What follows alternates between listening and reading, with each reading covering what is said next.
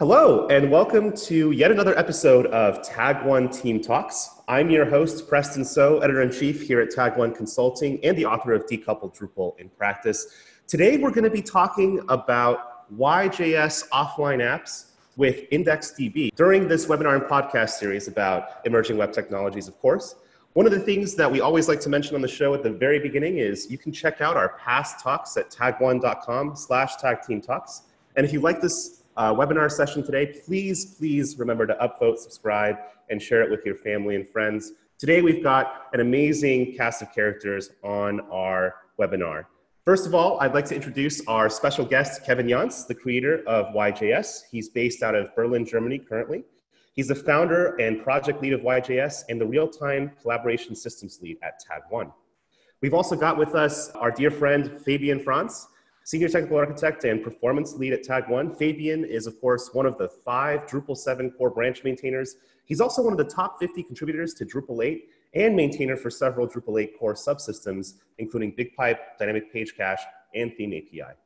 And finally, we're joined by our good friend, Michael Myers, Managing Director at Tag One. Michael, do you want to kick us off with a little bit of a description about Tag One and why we're all interested in this topic? Awesome. Thanks, guys. Really appreciate you being here with us today. So Tag One is a web development consulting company specialized in infrastructure, software development. We've been doing a lot of projects that involve real-time collaboration. We're excited to be doing more work with Kevin on these projects. I think we're going to see real-time collaboration become a key part of web applications, or all applications for that matter, moving forward, enabling people in a workforce to work together in real time is how business gets done. So for example, with content management systems like Drupal and WordPress, which we do a lot of work with, enabling content editors to edit rich text, to create documents together in real time, to work on layouts and page setups in real time together. This should be a component of every modern CMS system. And so that's the stuff we're going to be talking about today, is how we're making that happen. I absolutely agree. I think that being able to edit offline is a huge feature that a lot of CMSs need. And here to join us today to talk about this, a very important topic, is Kevin Janz. Hey, Kevin. Such a pleasure to see you again on the program. Can you tell us right away, what is an offline app and why is this so important? Right. Thanks for that. Hi. So ever since the web was created, we have misused the web to create web applications, right? We use web applications because they are always available on all the devices and they sync to the cloud, which is really comfortable. But a huge disadvantage of the web was always that it is not available offline. So when you are in a train, on a plane, you just have a bad connection at a bad place. You can't access your favorite website or your favorite documents. Just imagine like you're offline and you really need to see what's in this Google Docs document. You can't really see it because it's not available offline.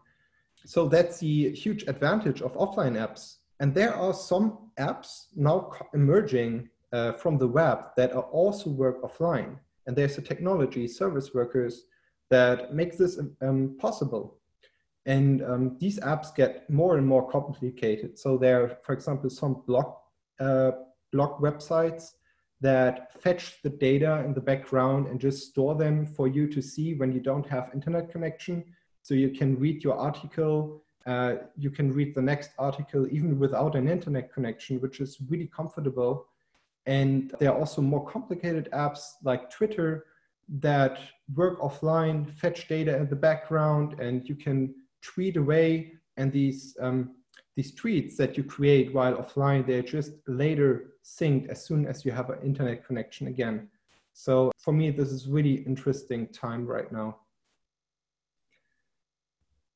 So one of the things I think a lot of Tag One Team Talks' viewers have seen is that there's a proliferation of online applications on the web really emerging, but we're also hearing, this new marketing technique. I hear a lot of people, not only in my spheres, but, I've done this myself as well, talk about a lot of the frameworks that are out there or apps that are out there as offline first. But what does offline first really mean? Is that different from offline enabled? Yeah, I think so. I think you can categorize them as following, like offline enabled or like offline as a progressive enhancement just means that some parts of the application still work while offline. And a good example for this is a lot of websites that just show a different website when you're offline. For example, and sorry, we are offline right now, we can't really do anything for you. But some of them show limited functionality, and some handle the case of offline really graciously. So for example, Twitter, on the website, when you open the Twitter website and you lose internet connection and you post a tweet, this tweet will be stored in a local database when you don't have the internet connection. And later when you are online, it is sent to the server. But the whole Twitter app, of course, with all these tweets is not available offline. But some of the tweets are fetched and you can even see a lot of the tweets while offline. You don't need an internet connection for that. So there's limited functionality. Offline first, in comparison, is your whole application works offline as well as it does online. That's how I would categorize it. A good example for that is maybe Google Docs with a native plugin. On Chrome OS, for example, you can use Google Docs while offline completely. There's not a problem. It's really cool. Even the changes that you do are later synced to their platform. Blogs are often, they're so simple because it's just a website that you show. So there's basically a background job that checks if you have internet connection, it will serve the latest content to you. And if you don't have internet connection, it will save the content that is stored in the local database to you, or even, yeah. So yeah, this is how I would categorize it. And here's a fun thing. There are also offline only applications. Just search for it.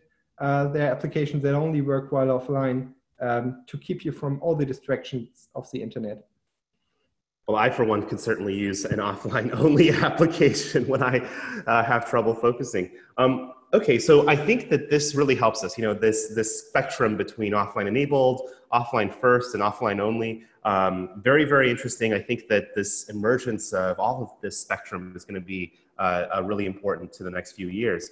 But let's talk a little bit about how this actually works from the technical standpoint. When we say offline, and we're talking about a web application, how does offline actually work on the web? And let's talk a little bit about some of the technologies involved there. Right. So the technology that makes this possible is our service workers and IndexedDB. IndexedDB is a local database in the browser that you can use to store anything. For example, websites, the content of a website. And a service worker is a really interesting technology. It basically sits in the background of your website and can intercept all the requests, all the network requests that you do from the website. So this is a browser technology. It has started one process for each website, and it can intercept all the network requests, and it can do anything with it. So for example, you can check if you have internet access and then grab the latest state of your website, just fetch all the content with all the dependencies, the CSS stored in the database, and then serve the content that you have to the website. So your website will still work if it doesn't support service workers, but if service workers are supported, it will intercept the requests and serve you different content or even the same content, but also offline. Another advantage is if you configure this service worker correctly, you can make your web app much faster. There's, for example, this first cache first technology. Like the idea here is instead of always using the network requests, you always serve what you have in a local database first, and you update your local database. And this is, for example, something I use on YJS.dev. It's a cache-first website. So in the background, it always fetches the latest state. But as soon as the website really loads very fast, because it will serve the content that it has on offline in a database. So that's basically it. This is the technology that we have, but of course there's so many problems that we need to figure out. For example, the UI patterns and how that works, the syncing of the background data. Yeah, I quickly want to go into that topic again. It's a kind of technique in caching. It's we validate via stale. That's how it's called in its technical term. That means whenever someone comes to you and wants data, you send them whatever you have. And then you check this, for example, within a CDN like Fastly, like Varnish, like Cloudflare. And then while you're doing this and the user is already happily browsing the website with all the things, etc., you check, hey, server, might there be a new version of this? And then the server says, hey, yes, there is. And then you store it in the cache. And the next time a user comes, they get automatically the fresh version in that. So, of course, usually there's, from a caching perspective, there's like a timeout in that, like you don't want to serve content longer than 24 hours or something like that, because it could lead to very few confusions in that. But that's generally the idea of revalidate via stale. That if you still have a version, and as long as you have many visitors, it doesn't really matter if someone gets the new cached version 10 seconds faster than someone else, everyone will still have a fast experience, while the server in the background is happily reproducing, recreating the website, and is then giving out the new information. And this is basically the idea of putting, so it's for those familiar with more of the CDN terms, etc., you can also think of a service worker as your own personal CDN is in the browser of the user. It actually Cloudflare supports service workers on the cloud, so it's kind of funny they kind of took this approach and put it back in the CDN, so it's even more connected now. But yeah, that's how you can think about it. You have your own CDN basically as a layer within the user's browser, and you can do whatever you want there. You said IndexedDB, so this is some kind of database technology. I assume it's not like Oracle embedded in your browser. Is this is this a SQL database? How do you query it? Can you tell us a little bit more about that? Yeah, IndexedDB is an object storage.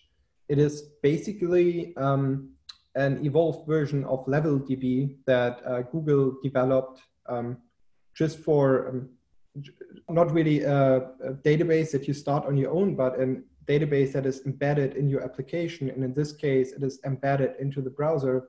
And each website has access to one IndexedDB database, and it can query. It has limited query functionality. It is not as powerful as SQL, but it is very fast, and you can implement basically anything with it.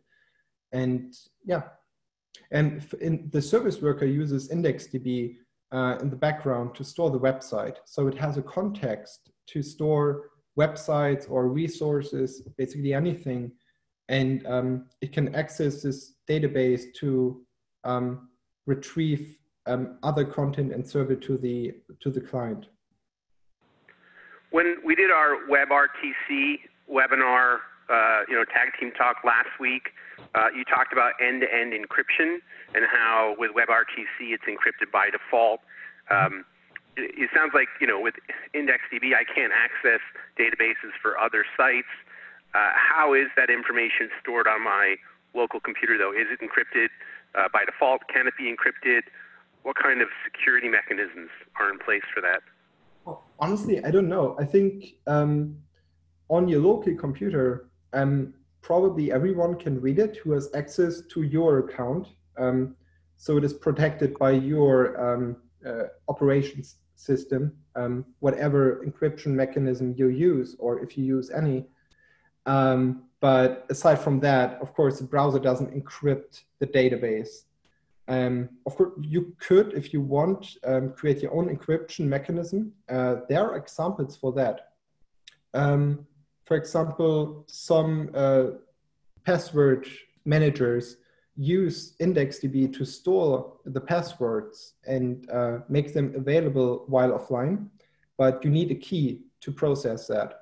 And IndexedDB is really really interesting technology because you can even store keys like RSH keys in a very secure manner, so that your application can't access the content of the key and can't send the key to other people, but you can store the key so you can have access it and decrypt things. So there's a lot of thought put into this, and I am not an expert on that, but I can certainly say that you can implement secure applications with it.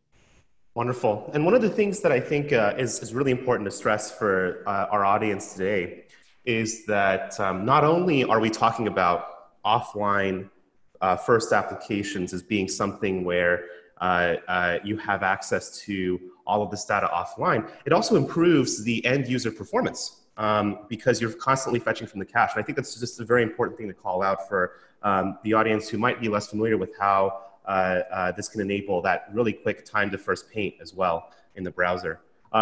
So let's move a little bit to topics that we know about, that we really play with on a daily basis, like YJS. As I understand it, YJS is a topic we've covered many times on this channel, on this series, and it's a real-time collaboration framework that's open source. How does it support offline editing? Yeah, so the idea is just store the document offline, right?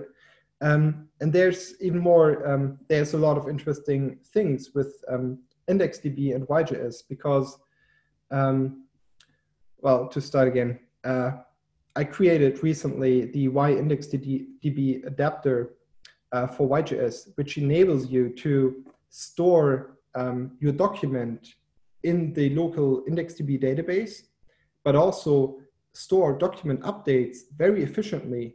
So you can retrieve it very fast, and also handles the case of concurrency when you have multiple pages open that access the same database. They can all access the same database, retrieve the information, share the content through the database, which is really interesting and something that you want, because often you want to have often you have different browser tabs open accessing the same content, and they need to be able to communicate with each other. So this is why IndexedDB enables you. Even while offline, your browser tabs can communicate with each other and store document updates. And instead of storing the whole document as a big binary blob every time you make a change, you only store small increments of the data to the database. And when you reload your page, it just accesses the IndexedDB database and retrieves the document again. Just to give a very practical example, assume you have 3,500 tabs open in a browser, and you work a lot with your CMS, and you do things, and you edit content, and then you go away and have a nice day outside, and you come back and you continue working, and you totally forgot that you had this article open in your Drupal CMS. And then you go back to your CMS, log in, edit the content, and it's all there. Everything you've changed already on the content is all there automatically. You don't need to do anything. And even if you now change it here and save it, then you go back to your basically your other draft in that, then automatically it has all changed there already. You already see all your changes there and that you already saved it, etc. So even if you forget, you don't have conflicts, you don't have things to, oh, how did I do this? I need to reproduce this here, etc. And even in another case, assume we would have had this for like Drupal.org issues. You're working on a few issues, writing long text, etc. Computer crashes, browser crashes, power goes off, whatever happens, all is lost in that. You haven't submitted yet, and you've worked 1 freaking hour on it. If you had attached this to a Y instance with Y IndexedDB, it's all there. you just come back, you can continue working like you never had been away in that. So it can also help save data in that, that you never lose any content in that. And that's very, very great in that, because it's a problem. I mean, we have autosave in Drupal, for example, as a module which frequently saves, like every 300 milliseconds, but it saves to a server. So what happens when you're offline? You can't save in that. And obviously, we also have some where we try to put it in like local storage in that.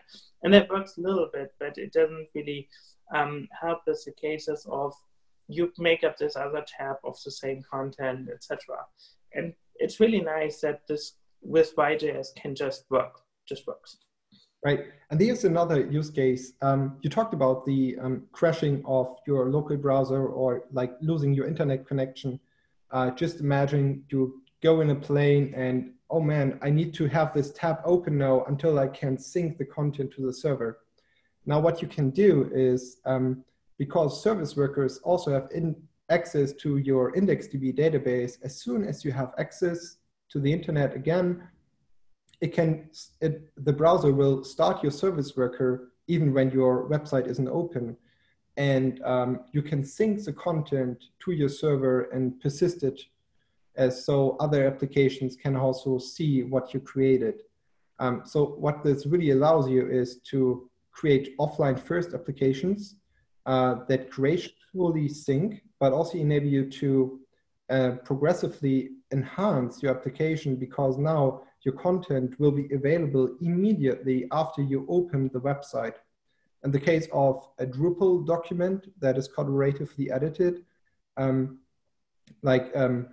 you start your CMS and you immediately see the content popping up, because it doesn't need to wait for the server.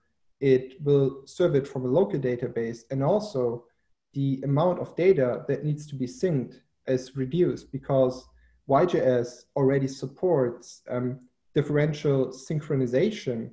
So instead of exchanging the whole document, it will only exchange the parts that changed. So the server will send you a small update of the content that was created by other users, and you will send to the server the content that you created. So in that regard, YIndexedDB is a really nice enhancement to your application, regardless if you want to create an offline application. It is just there to improve the performance of your web application. So YJS is basically perfect for James Bond. Like in this scenario, they need to send some very important information they have to that, but there's no internet in that. But they know this track will eventually have internet, even if James Bond has gone off the rails already, but this laptop is still there. But as soon as it gains back the internet content, it will sync the data, and then all is safe. All right, awesome example. YJS is for James Bond. Let's keep it at that. I think we can all agree that some of these features are very much secret agent features and very futuristic. So we've talked a little bit about YIndexedDB in terms of that adapter for YJS. How does this exactly tie to web workers, though? I mean, it is not really tied to it. It does work in conjunction with service workers. Oh, okay, sorry. Yeah, no. Maybe we should cut that. Maybe we should cut that question out. Awesome question, because there are also web workers, which is a completely different thing. And okay. So service worker is a job that sits in the background and intercepts your HTTP requests. But web workers are just background jobs that you can start, for example, to do heavy calculations. And with IndexedDB and web workers, actually accidentally, this is an awesome question, you can do really awesome things. For example, if you want to do some heavy calculations on your YJS document, you can start a web worker that fetches the YJS document from the IndexedDB database, and then does these calculations, maybe do a very expensive sync job with the server, or I don't know, For example, you want to render an HTML page based on the data that is in the YJS document, and then send it back to the main thread. So web workers allow you to do heavy calculations, and IndexedDB allows you to exchange data with service workers or the web worker very efficiently, basically with all the browser contexts, because IndexedDB is shared between all the browser contexts. It's basically the ideal database that multiple processes can access concurrently, and they can use it to do different things. For example, the service worker might want to create a WebSocket connection to the server to sync the data, or even use a different technology to sync the data to persist it in the web and the cloud, wherever. And the main thread, your website, doesn't really need to do that much, and it doesn't need to be open to sync the content. Yeah, I think that's a very important thing. This thing how web workers pull into this is that synchronization, especially if you have lots of changes on the server, lots of changes on your local, they all need to be synced conflict-free, which YJS can do. It still takes a while. And the thing is, as a user, you don't want to wait for the while, so you don't want to have like a spinning circle. Syncing data, you can start working in 10 minutes, you can start working in 9 minutes, you can start working in 8 minutes. Hopefully it doesn't take that long, but anyway, you get the idea. So if you put all of that into web worker, then you can already start working on your document. You can see live changes that are already happening in that, that have been synced, and that all happens in the background. So basically, a web worker gives you a different thread than the main thread where all the interaction with the user happens. So web workers are basically for not blocking the user interaction, which is very, very important, because as we speak about real time and all of that, one of the most important things here is the responsibility, the responsiveness. Responsiveness, that means that the user really gets feedback really fast on every keystroke. So it's not like I click a key, then it gets sent to the server says, yes, you can write that key, and sends it back. And then I can click the next key in that. Because that's even how if you try some of the other technologies like Google Docs and others over low latency connection, it can happen in that. I had this happen in one of my tests that I did originally when I was comparing YJS with Google Docs. And suddenly I had a very, very, very slow Google Docs where I was clicking a key, and it took like, I don't know, I think it took 3 or 4 seconds until that keystroke was registered. And I clicked the next key and it was like, so in that regard, web workers, IndexedDB, service workers, they play like a perfect triangle of things that are now available for us to build great offline apps. You just gave me flashbacks, Fabian, to writing an email in Gmail. And you try and send it when you're offline, and it gives you an error. Or when I want to check my mail, and it's like, we're going to retry in 5, 4, you know? So could YJS enable Gmail to work offline? Like I could write my emails, store them for submitting later when I'm back online? I mean, I think you can do that without YJS. But as soon as you have a collaborative document, you need something like YJS, because so much can happen while offline. Other clients can edit the document, so you basically need a very involved synchronization framework. In the case of Google Docs document, I also remember that. I remember all the forms that I lost because my post request wasn't performed on the server because the server is unavailable or whatever. And I get a 404 and all the content that I created is lost. Now with service workers, what you can do is, instead of losing that content, the service worker will store the document, the request offline, send it later as soon as you have internet access. And the same goes for YJS documents, for collaborative documents, for your React app. You can share state with YJS, basically anything for your drawing app. Just store it in IndexedDB and let the service worker figure out when to sync the content to the server. And basically that brings us to a very, very, very important point, because with Vue.js technology, we are changing from a traditional client-server model to one of synchronization. And that is very, very, very, very key in all of this. And I'll explain why.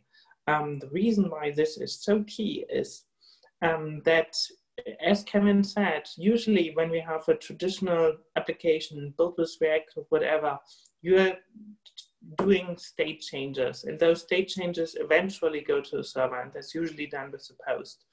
And if that fails, okay, the application can try again, etc. But imagine that you would not need to deal with any of that. You would just use like the Vue.js primitives, like a Y array. You would store that in, and you would now eventually it will sync to a server when there's connection, when there's everything in that.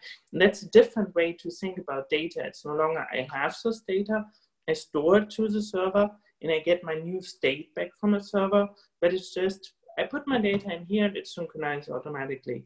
And there's a completely different way of thinking about applications, of thinking about data, how it gets in, how it gets out, etc. And that's why offline first with Vue.js is so key. And here, not Vue.js as a text collaboration tool, but as a tool that's built upon data types, so that you can have a collaborative to-do list basically just by having a data structure that's collaborative. As soon as you put an item in there, it gets synced to the server, it gets synced to the other users that are collaborating on the to-do list automatically. And this is, in its own way, a kind of revolution. Well put. Absolutely. I think that the use cases that this enables will really reinvent the way that we interact with probably the vast majority of the applications we use that involve some level of collaboration really, really easily. I mean, I can just think of so many ways in which, for example, scheduling collaboratively could become easier with this kind of model. Very, very exciting. And so last time we got together as a group, we talked a little bit about this new communication protocol that allows for browser-based communication called WebRTC. And for those of you who are in the audience who are watching this or listening to this, do check out our WebRTC webinar, the Why WebRTC webinar episode, because that goes into a whole lot of detail about some of the really interesting features coming out because of that. So one question I had for you, Kevin, was how does this work in conjunction with Why WebRTC?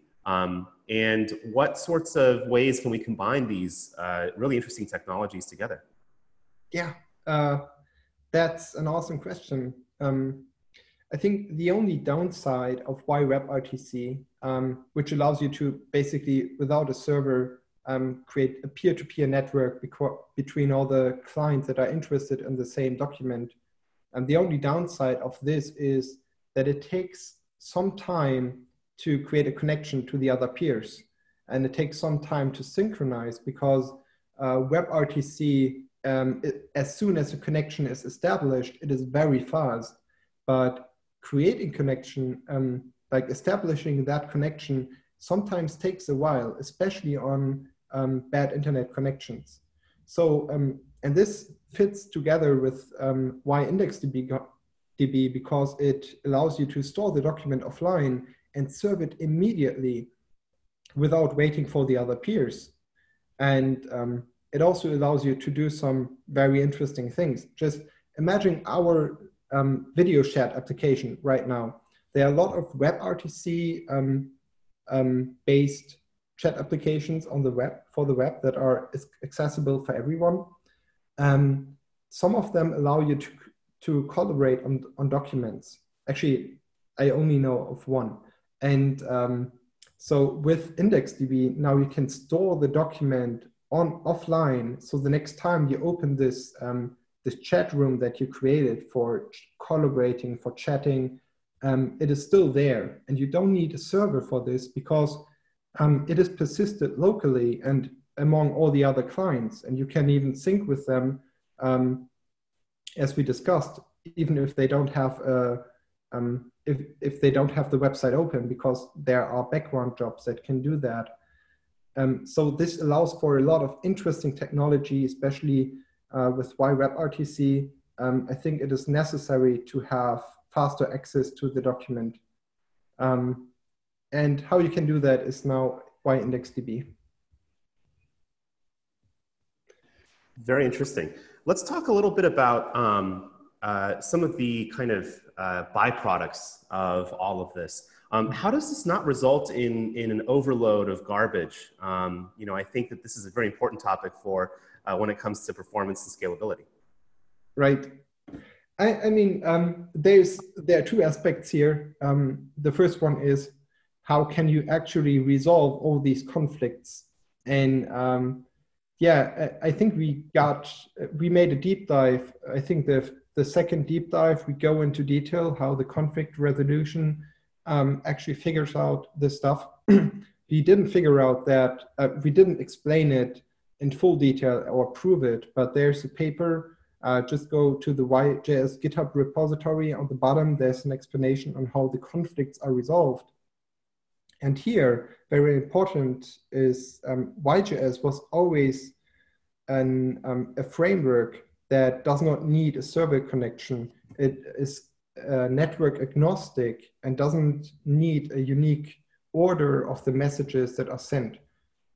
It basically only listens to document updates. So it can always sync. As soon as your local document gets all the updates from the other peers, it is synced. There's no central instance that manages how your conflicts are resolved. This is all decentralized. And yeah, and just to remind our audience a little bit about what we talked last time is that when we have WebRTC, we can have also partition. That means we are connected across the ocean. Michael in New York, Kevin and me here in Europe. Connection gets severed. There's no connection anymore between us. And that's basically, we are, at least from the relative standpoint out of each other, offline. And so that's why basically YJS already handled the offline case. It must. Every peer-to-peer application that is working in a way that it can sync changes after a connection is reestablished is basically offline in a way. And this just takes us further, that if we all close our connections down, the document is not lost because every one of us even have a copy of it in that. So let's say we are working on this document across the ocean and the network cable goes down and we are all so frustrated, we all close our browsers. So, and now we start it up again and no one would have a copy anymore. No one would have the changes anymore in that. But if I have my own copy and Kevin has his own copy and Michael has his own copy, then it can all sync up again as soon as, hey, network's back. Okay, let's fire it up again and then it will automatically sync. So really this YIndexedDB is just like it complements the YA WebRTC approach. It's basically, even in a way, for me, myself, a requirement that we have not only the capability to sync in real time, which is really nice for video, but also to store whatever we've worked on. That's right. Yeah, I think that the second part of Preston's question was like, as soon as you sync, there's also garbage that is there. Like, for example, if I created a lot of content, you created a lot of content, there's a lot of garbage, possibly. How do you actually figure out how to make a proper sync that makes sense to the human? In Git terms, yeah, how, like, if there are conflicts, how do you resolve them? If I fixed a typo in the document and Fabian, while offline or while not having a connection to me, also fixes the same issue, when the documents merge, we might end up with garbage, right? We discussed this in the ProseMirror channel briefly. And one of the arguments against CRDTs is that you don't want to have that garbage. You want to have a central instance that manages and only serves one version of the document that makes sense and that was well proven to be correct by a human. And there is something that you can do against that, and that's YJS versions, which allow you to, as soon as you sync with the other clients, you can show the differences that happened while others were offline or while you were offline. And then by showing the differences between the changes that just came in, you can figure out, okay, Fabian also fixed this issue. Now we have the fix 2 times applied, which doesn't make sense anymore. I need to revert his change, or I can just edit his change. This is basically the same thing that you want to do when you do a git merge. You just figure out the differences and you apply the changes that happen concurrently and in a way that makes sense for the new state of the application. So yeah, basically what YJS can do, just in a much more broader term, and that is, and we didn't talk about that, but it's so exciting. It's basically, if you know Drupal, it's revisions, then you know it. Basically, every time we do a change, we have like a revision, and that's in YJS called a state vector. So we have all the history of all time. So if the universe was built on YJS, then we could roll back to every point in time of the whole universe. It's Time Machine, basically, if you're a Mac fan. Where with Time Machine, you can also go back to every state that your hard disk was ever in, as long as you have space on your backup.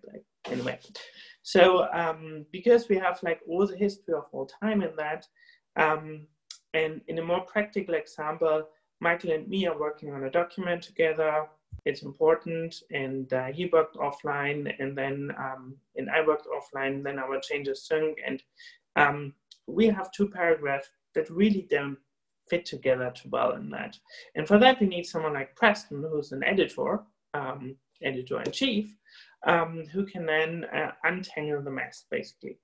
But what happens if it's within the sentences, and it really gets to garbage? So, and that's where YJS versions come in, basically, because Michael can see how my changes affected his version, and I can see how his changes affected my version in that. And now the nicest thing about that is, and that's not implement, but Kevin can probably do it, is you could also rewrite history.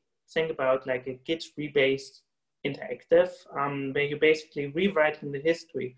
So Michael says, hey, this whole law that Fabian here wrote, that's cool, but I don't really need it. So he could go back to basically my version, in theory at least, take out that, copy it somewhere else, like stash it for later usage in some other document, then delete it so that I've never made these changes, basically. And then he would reapply basically those changes. And that basically would allow to see that. And with YJS, this is in theory possible because we have all the changes from everyone. We know what everyone changed, what character they changed. And even if you type like total garbage in that, Michael could just say, hey, this change, let's just take this version from me, and this is now the version again, and we'll just apply whatever came in there manually in that. So there's a lot of possibilities even without a central server to do that. And I think that's much more important because I do think in the end, every Git conflict, who resolves that? It's a human. It's a human. There are no machines doing that because they can't understand that machine learning is there. There's some approaches in that. But in the end, it's a human. And I think it's much more important to give a human the tools to do that. And YJS versions are such a tool. They can see all of this has changed since you last synced. And that's already available there. It's on the website. You can see it. It's great. It's really fantastic. You can even see how the document is changing since you've been away in real time. It's really freaking awesome. It's one of the coolest features I've seen in that. And we'll definitely link it in that. But giving the human the tools is, in my opinion, the way. And the nice thing is whenever we can automatically sync, we will. But whenever we can't, we can still involve a human. And I think that's much more empowering than to say, it needs to be a human anyway. So we do just a Git-like reconciliation approach. Right. Well put. And by the way, this is really available on the yjs.dev website. Just give a quick overview here. yjs.dev now works with WebRTC, so there's no central instance that manages the content. And also, it has versioning support for the examples, or at least for the Prosemera example. So you can click on one of the versions, you can create versions, and you can actually see the differences that happened, why you were offline. So all of this is actually possible. The only thing that is missing is like create a UI for your application to show those differences. So for text documents and for Prosemera, this has almost been solved basically. But I think there are some UI things that you need to consider to do that, right? It's mostly an UI thing, but the framework possibilities are all there. They're all open source and they're ready to use right now. Wonderful. And I think that's one of the things that I'm looking forward to checking out as soon as we hop off this episode. One of the things I wanted to ask was, are there any other challenges in offline shared editing that we haven't already mentioned? What are some of the other sorts of hidden or lesser known shared editing use cases that this particular approach around YIndexedDB enables? Oh yeah, I think the trickiest thing about offline editing is garbage collection. We talked about versions, that we want to jump back to previous versions, we want to save versions, and but how does that tie? Like if we store all the content that was ever created, our documents would blow up. In the case of the website yjs.dev, if I would store all the content that all the users that visit this website, if I would store that in the document size would get huge. There are people who copy Wikipedia articles and just put it there like 1,000 times, and the document can be really large. As soon as you delete content again, the content should be freed. But if we have versions, if we store all the content that was ever created, we can never delete that content from the YJS document. And now there's a method that allows you to garbage collect the content that was created in between versions. So this is really cool right now.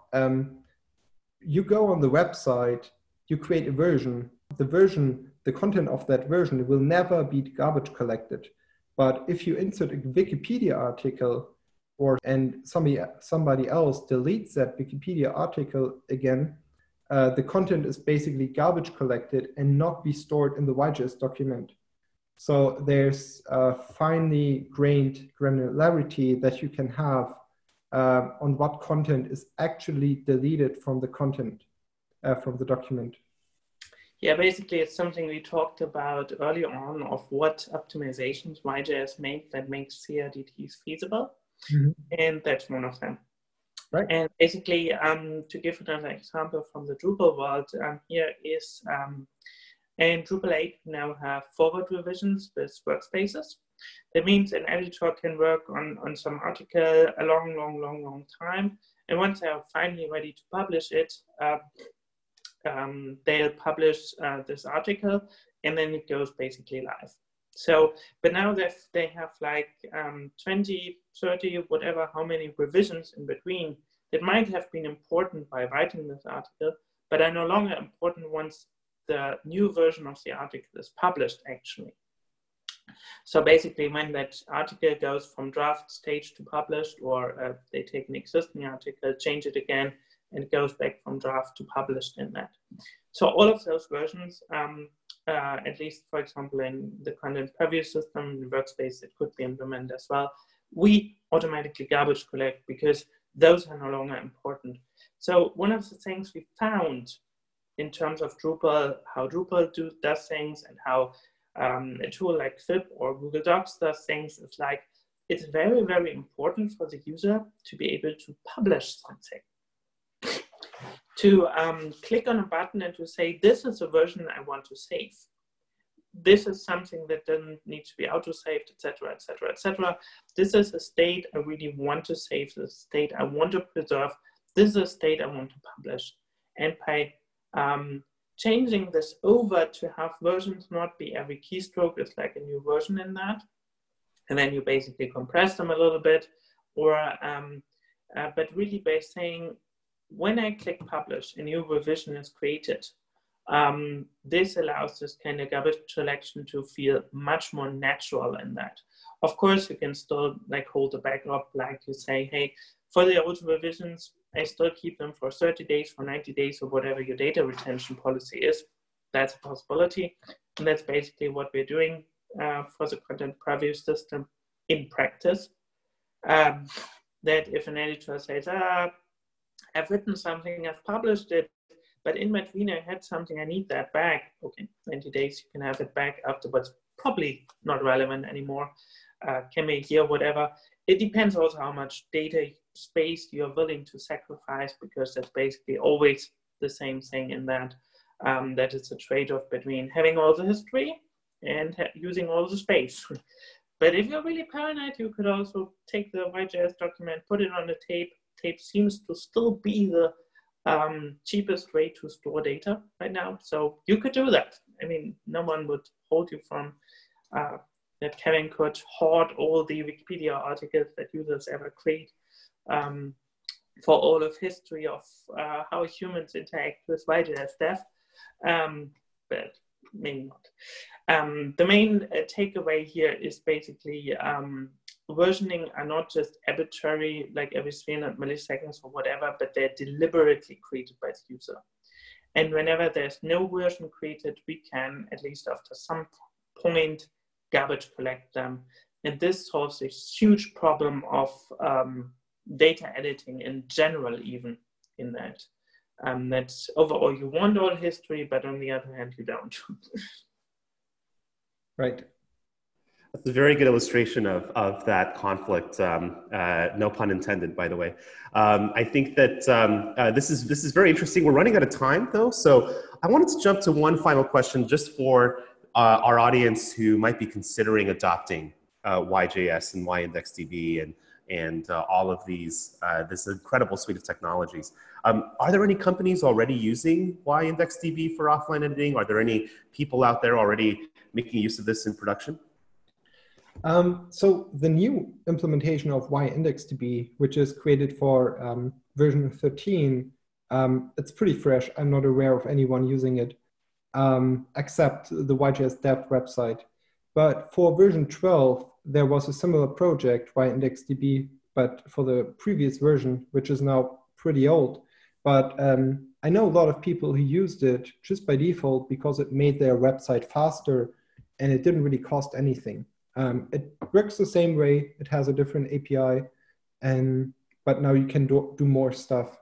And yes, there are at least 2 companies I know who use them.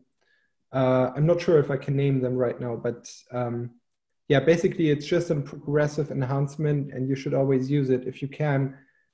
Although I want to add, I'm not aware of any offline only or offline first application that uses YJS and YIndexedDB. And this is something that I would be interested in seeing a lot more.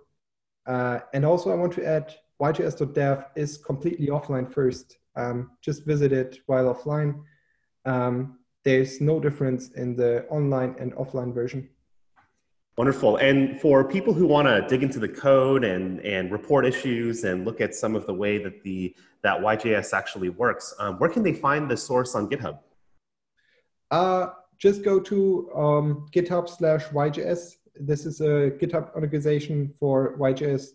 There are lots of repositories. YJS-demos should be your go-to resource for figuring out how to create examples, how to use WebRTC, IndexedDB, ProseMirror, like all the things are there. There's a lot of documentation in the README on YJS/YJS.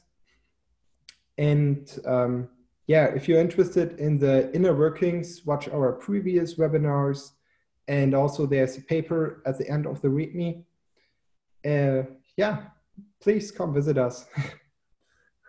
Well, I know I'm going to be telling all my friends, as I have been every week, that we've been able to have you on the show, Kevin, to try out YJS. In fact, I'll probably tell some of my colleagues at work later today that we should be looking at YJS. With that, unfortunately, we're out of time, but I'm really glad to have shared this time with our good friends on the Tag One Team Talks show today. By the way, we post all of these talks at tagone.com/tagteamtalks. All the links that we mentioned today, including all of the GitHub links and all of those examples that we mentioned, are going to be posted online with the talk. And as always, if you enjoyed this episode of Tag One Team Talks, we'd love to hear from you and get your feedback about things you want to hear about. Please remember to upvote, subscribe, and share it with your friends and family. And as always, if you have any topics you want to hear about or anything you want to talk about on the show or hear about on the show, please write to us at tagteamtalks@tagoneconsulting.com. And I want to thank Kevin, Michael, and Fabian today, three of my dear good friends on the show. Thank you so much for your time today. I learned a lot. I hope that our audience did. I'm sure our audience did as well. And we'll see you next time on Tag One Team Talks.